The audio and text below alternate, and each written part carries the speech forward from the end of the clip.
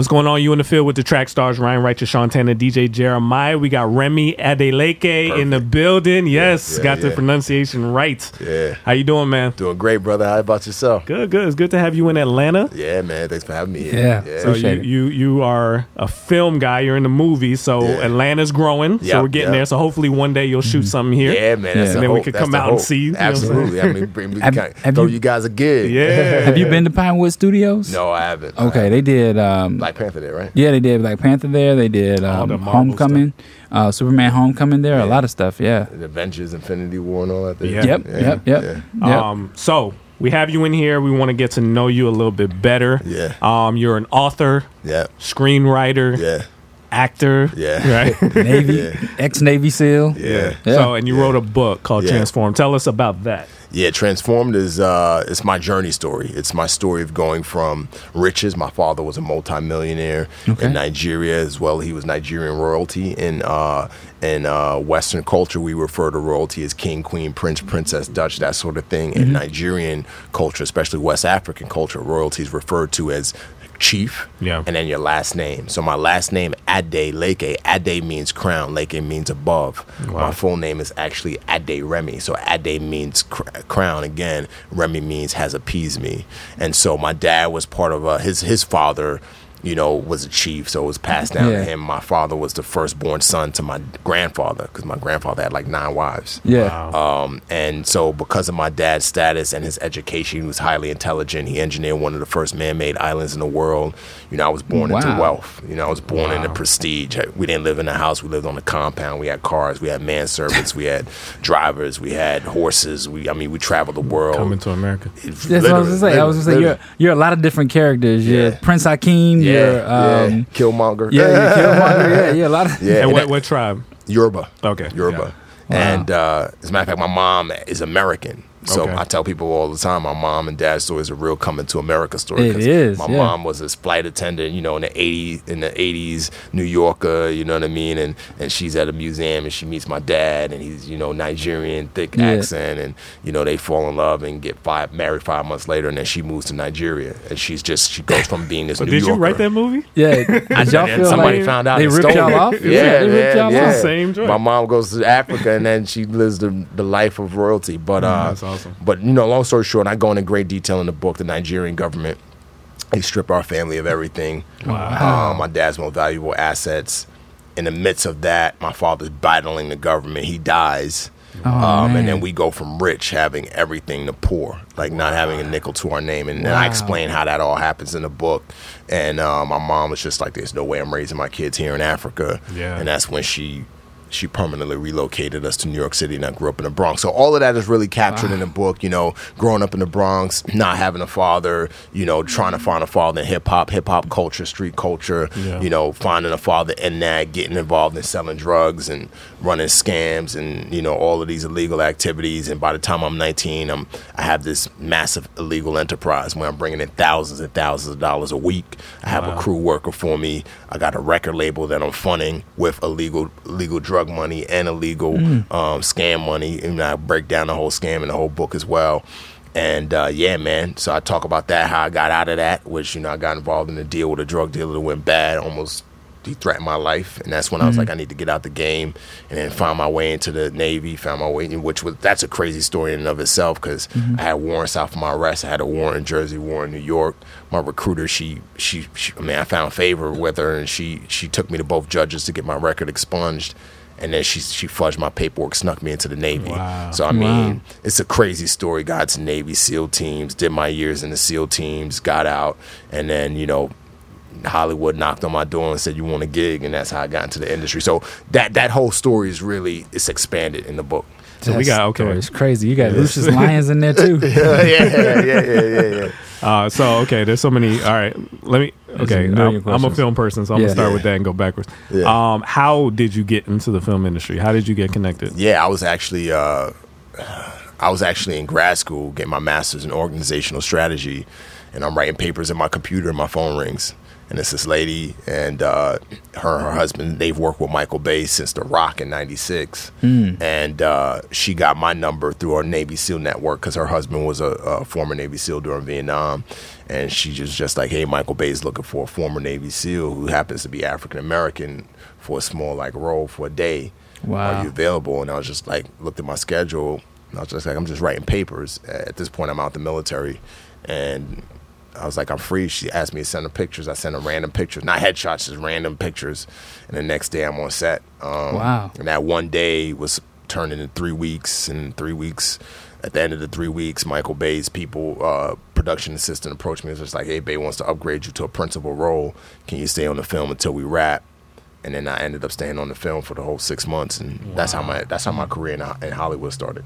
Wow. Yeah. That's just, what it makes me think of is like the whole your gift will make room. So like the skills that you developed. Absolutely. I tell people all the time, nothing is wasted. Nothing is wasted. When I was a SEAL, I had to learn how to take direction. I mean, you have to be able to take direction. When you're told be here at this time, be there. When you're told jump out of a plane, jump out of a plane. All of these things played into, me being on set and being able to take direction. And then also, I was a public speaker, so I would speak. Even when I was in the team, that's how I got into. I would speak at churches and youth events. I was a youth pastor for a while, and I didn't hate being a youth pastor, but I don't even want to. I totally retract that because I didn't hate it. It was just frustrating at times because they're kids, and they don't get it, and you want them to get it, and you know what'll happen if they don't really get it. So, I never was aggressive with them or anything like that. My heart would just be like, man, I want you to get it. Yeah. But the cool thing was like I got to put together a lot of talks, and I got to figure out how do I reach them in a way that they could relate. To what I'm trying to say. And so all of those talking and putting together messages and memorizing, that was one thing I learned is with kids, you can't really speak and look down to the paper and then speak and then look down because you'll lose them. Yeah. So I learned that, you got to memorize your stuff so that you could just be engaged, looking them in the eye because they really connect with that. Yep. And so when I got on set and I'm giving lines or whatever, and there's cameras around and there's all these people on set, it was just natural for me to say whatever I needed to say or do it without stage fright because I had been on stage speaking. So it was like all of these things, SEAL team speaking, my background prepared me for something I never wanted to do, never expected to do. Wow. That's amazing. There's a lot that comes out of your story, and I guess starting with your childhood, sounds like you had a Job experience. Yeah. Where everything was taken from you. Yep. How did you respond to your relationship, or even just your relationship with family, questioning a higher power, when you go from having everything to having everything taken away? Well, I was too young to fully understand the concept of what had happened, so I didn't really realize it. And I think a big part of it was my mom. My mom, she's such a strong, amazing woman. People ask me all the time, where do you get your perseverance, your resilience from? And I always say, my mom, I had a living example of it every day of my life. And my mom, when my dad died, I'll never forget it. She placed my brother on her right side, placed me on her left side. And she just said in such a calm, easy manner, your father has died and he's not coming back home. And she said it in such an easy way that me and my brother just looked at each other and we just like, okay. And we went back to playing as if nothing happened, and, I think my mom, she did that in the way she did, not because she didn't care or she was callous. It was because she knew that if she was breaking down and showing us that she was broken and a mess, then we would break down and it would just create this cycle. But my mom, it was as though, the best analogy I could use is it was as though my mom created this movie set. And on the movie set, like everything seemed perfect. Like everything seemed like life was just going on as normal. But on the outside, everything was chaotic. Like she was struggling financially, like didn't know how to pay the bills. And so, that's why I didn't really feel. It wasn't until I was 8 years old. Like I would never forget it. And I tell the story in my book. I was 8, and I just remember, at that point, I had started to really see things and understand things more. And like I would see my mom go to the rent office and ask for extra time to pay the bills so that they wouldn't kick us out. I was, me and my brother would share clothes, have sneakers with holes in it. There were times my mom didn't have enough food to feed herself. She had just enough food to feed my brother and I. And so as when I got 8, I began to really see all of these things, these patterns. And then I began, my mom would always tell me all of these stories about my dad, and he was still kind of fresh in my mind at the time. You know, that's when I broke down, and I was just like, man, like if my dad was here, we would have a better life. We wouldn't have the life that we have. And that's when the transition really hit me, 3 years after my father died. Wow. That's amazing. So, okay, so from that, we saw how you got into the military. Yeah. What made you start writing?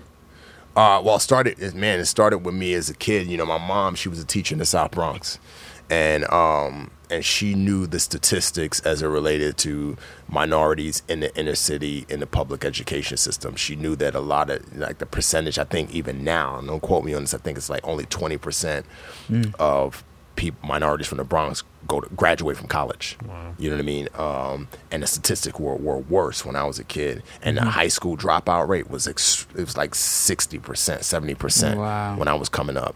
And my mom was just like, I can't afford for these kids to be a statistic. They need to be, I want them to be somebody in life. So for punishment, my mom would make my brother and I pick articles out the New York Times and write a report on the articles. Because my mom was big into writing. She ended up, starting her own little creative writing business later in life, but she was big into writing. And so we would do it, and I hated it. And if the report wasn't perfect, she would make us pick a new article and start all over again. Oh, wow. So that's how I got into writing. And then in the summer times, my mom would take us to art galleries and museums and really expose us to the arts and film. And she would try to save her money to take us to plays, or she would get like cheap tickets to take us to a play. And so we were exposed to the arts, and she would also make us do homework and writing, and make us read James Baldwin and Langston Hughes and all of these like prolific black writers, and then write. So that's where my foundation as a writer started. And then fast forward to when I got into the SEAL teams, my job, there's a job that not a lot of SEALs want. And I'm just to kind of keep it clean, it's an intelligence collection job. It's called HUMINT. So HUMINT stands for human intelligence.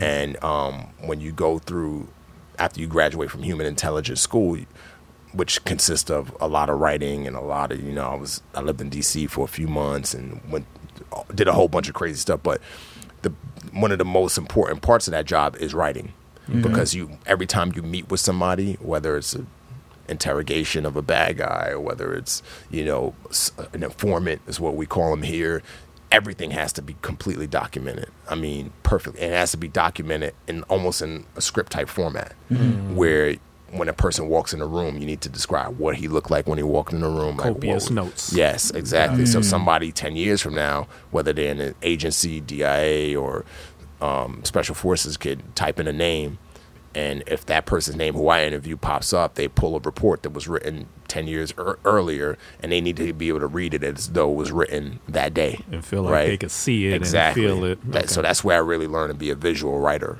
And really write in a way where you could read and see what's going on. That's dope. So that's where I kind of got my writing degree. And it's a lot of writing. It's because there's generals and people in top government positions who are reading these reports. So you can't just write, he said this, what. You need to write clear and concise, commas, periods. Everything has to be perfect. Yeah. That's crazy. So I take it that you edit your own books too.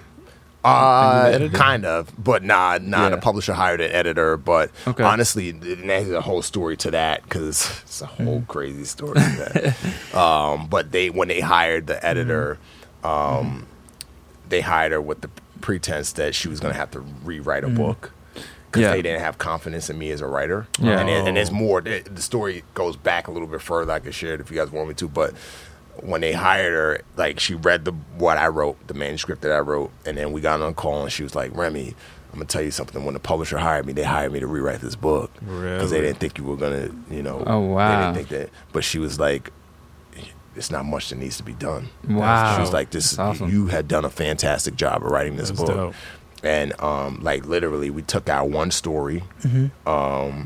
She wanted me to add in a story about my grandmother, but the more I tried it, we bought, from a story arc perspective, it just didn't flow. It just it was like a blockage. So we ended up not keep putting in. And then she had me add more context as to why I ended up getting out the military. And then it was just like minor edits here and there. Like what was supposed to be like 4 months of editing, I think ended up turning into like three weeks to a month of editing. Wow. And it was quick. Yeah. So being a Christian in the business, I imagine you you run into some obstacles. We were talking a little bit earlier about, some of our struggles in this industry, or how to effectively be a Christian in the industry without feeling like you're compromising. Yeah. Compromising two ways: compromising your faith, but also not compromising quality content. Right. Yeah. How do you balance that out in the world while you're writing these scripts and trying to get movies placed and all that? Man, I mean, the way I do it is I just tell story. You know what I mean? Like you can never go wrong by telling a authentic story. Yeah. Right. And so, man, I don't know if that's answering your question. No, I think I know what you're saying. Mean, I just tell story, man. Yeah. Like life, like we were talking about off air, life is rated R. You know what I mean? And I feel like a lot of times Christians have this perspective of we need to protect God. You know what I mean? And we can't tell a story in as raw of a way because that's going to be a blemish on. Like, think about the Passion of Christ, like we were talking about. Yeah. Like, how many renditions of Jesus' story have we seen? Yeah. So many. Yeah. That surpasses, in my opinion, all of them. Yeah. Me too. Why? Because it was authentic, it was raw, it was truthful. Yeah. It wasn't over the top. It was what had happened, with proper research and all the other. It was what happened. And that's a powerful movie. And so what I try to do is I try to tell stories, in that way where it's not cheesy, it's not Christian, it's not Christian in the sense, it's not these churchy. Typical Christian churchy films. It's like there are these, because at the end of the day, truth is truth, right? Redemption is redemption, right? Lying is lying, stealing is stealing, like whether you're a Christian or whether you're not a Christian. Inspiration is inspiration. Motivation is motivation, whether you're a Christian or not. And so I feel like a lot of times with a lot of Christian products, Christians feel like they need to put this label on there that says, because it's inspiration, tie it to this scripture or something. Does that make sense? Yeah. And I think that there's a way to really reach people and share Jesus in a powerful way that's palatable, you know what I mean, through film. I'm not talking about preaching in the pulpit. Preaching, like, that's different. You know what I mean? I'm talking about telling a story, if that makes sense. No, I got you. I got you. So what are your plans? Are you trying to get movies made? How far are you trying to take your writing? Yeah, so, I wrote my first film after I finished writing the book, and I sent it out to a bunch of people in the industry, like executives, people who I've had a relationship with, and across the board, it was just like, everybody was just like, wow, like, we can't believe you wrote this as your first script. Like, this is something that we see and we feel like is going to be made at some point. And I ended up getting signed to a production company / management company, not on a first look deal type, but as a representation. I'm glad I didn't do it as a first look deal, because then I would have locked myself up where I would have to just produce my stuff through them. And so now there are other studios and major production companies that are interested in my content. That's for a lot of it sourcing stories out of my book. Yeah. Because the way I tried to write my book, I was trying to write in a strategic way where I was building a world and not just, here's just my story. But if you read the book, you'll see that there is this African part of the book with just the African side of the story of the book can be a TV show, a movie, it can be whatever. And I intentionally did that. And then there's the Bronx part of the book. And the Bronx part of the book and the hustling and all that stuff could be a TV show, movie, whatever. And then you have the Navy SEAL, and then you have the so all of these. So I tried to create this world and have these characters, which are real life people, in the book, so that I could set myself up for a long career. And so anyway, all of these studios and people are approaching me because they're reading the book and they're just like, they see the vision. And then on top of that, I've written scripts as well, so they see I have even more content. So where I'm at now is I'm just trying to find the right partnership. Okay. Because what I'm not looking for is I'm gonna just do this one project with this company, and then I want to find the right home, you know, to work with for a long period of time. You know what I mean? So wait, real quick, you mentioned talking about the Africa part of your book and the American part of your book. Yeah. Would you ever write a story about the relationship between Africans and African Americans. I think there's a story to tell there, because even Black Panther tried to touch on it a little bit about the differences of, people who came over as slaves versus people who have been in Africa this whole time. Is there a story to tell there? You know what? It's interesting you bring that up, because I actually, in a chapter in my book, I won't say which chapter in the book, I touch on that. Really? Oh, okay. I touch on that. I touch on how when I went back to Africa years after my dad died, like years after being in America, and, I talk about how, I always knew where I came from because I was born there. Yeah. And my name kind of told me who I was. Right. Mm-hmm. But, over time you lose that. It's just like, oh, like I was there, but I'm here now. I'm American. But when I went back to Africa and I saw these people, who look like me, who sound like me, who use their hands when they speak like me, or like I felt this connection, and I talk about kind of indirectly touch on the importance of African Americans going back to Africa to really try to find out where they come from. Yeah. Mm-hmm. And see how, all of us are one in essence. So there's a way I articulate it, so, for those who read the book, they'll catch that. I think it's an interesting topic, just because I know how my family is from Jamaica, so I know how there's, we're all Black, but there's differences. You know what I'm saying? There's some inner things that go on sometimes. So I think that'll be super interesting. Yeah. So, talk about Christians in Hollywood and the business aspect of it.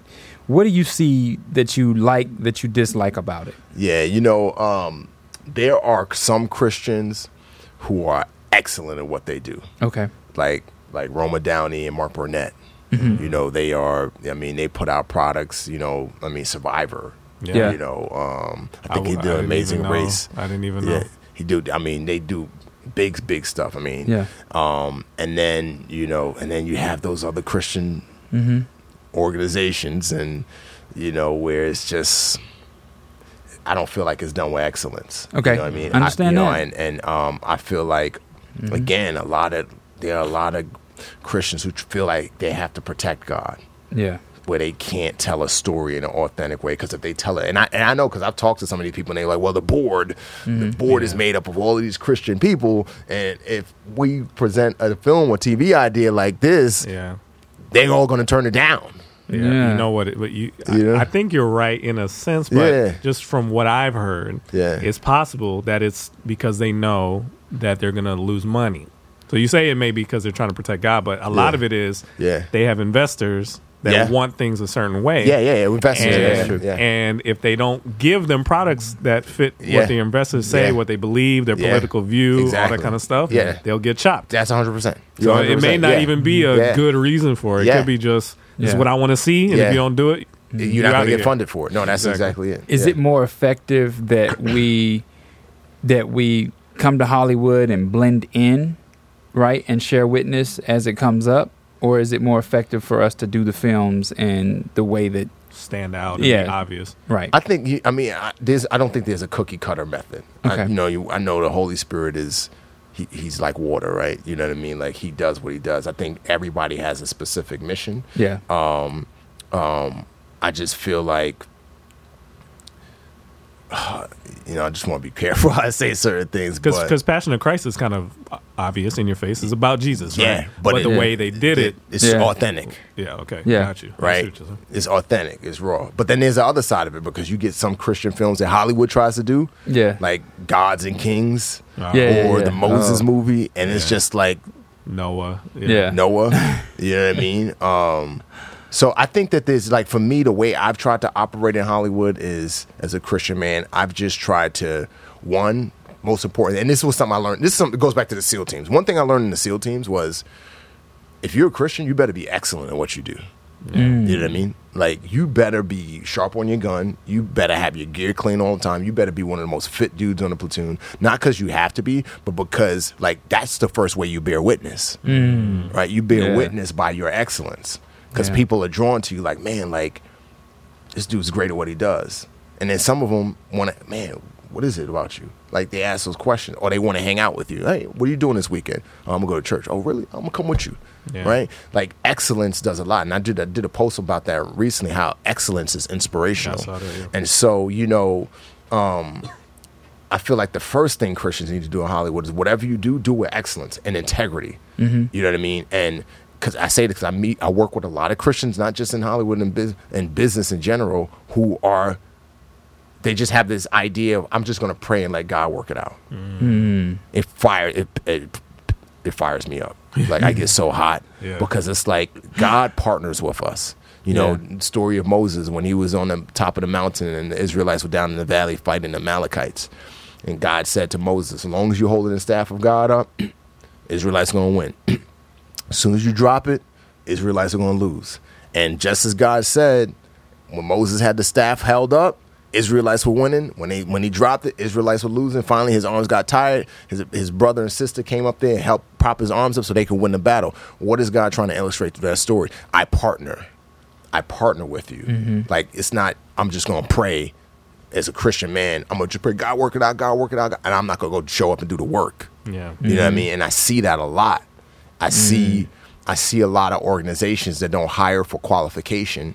They hire for faith. I see that so much, and I'm just like, people who are not qualified to do the job, but the only reason why they have the job is because they were Christians, and we have this certain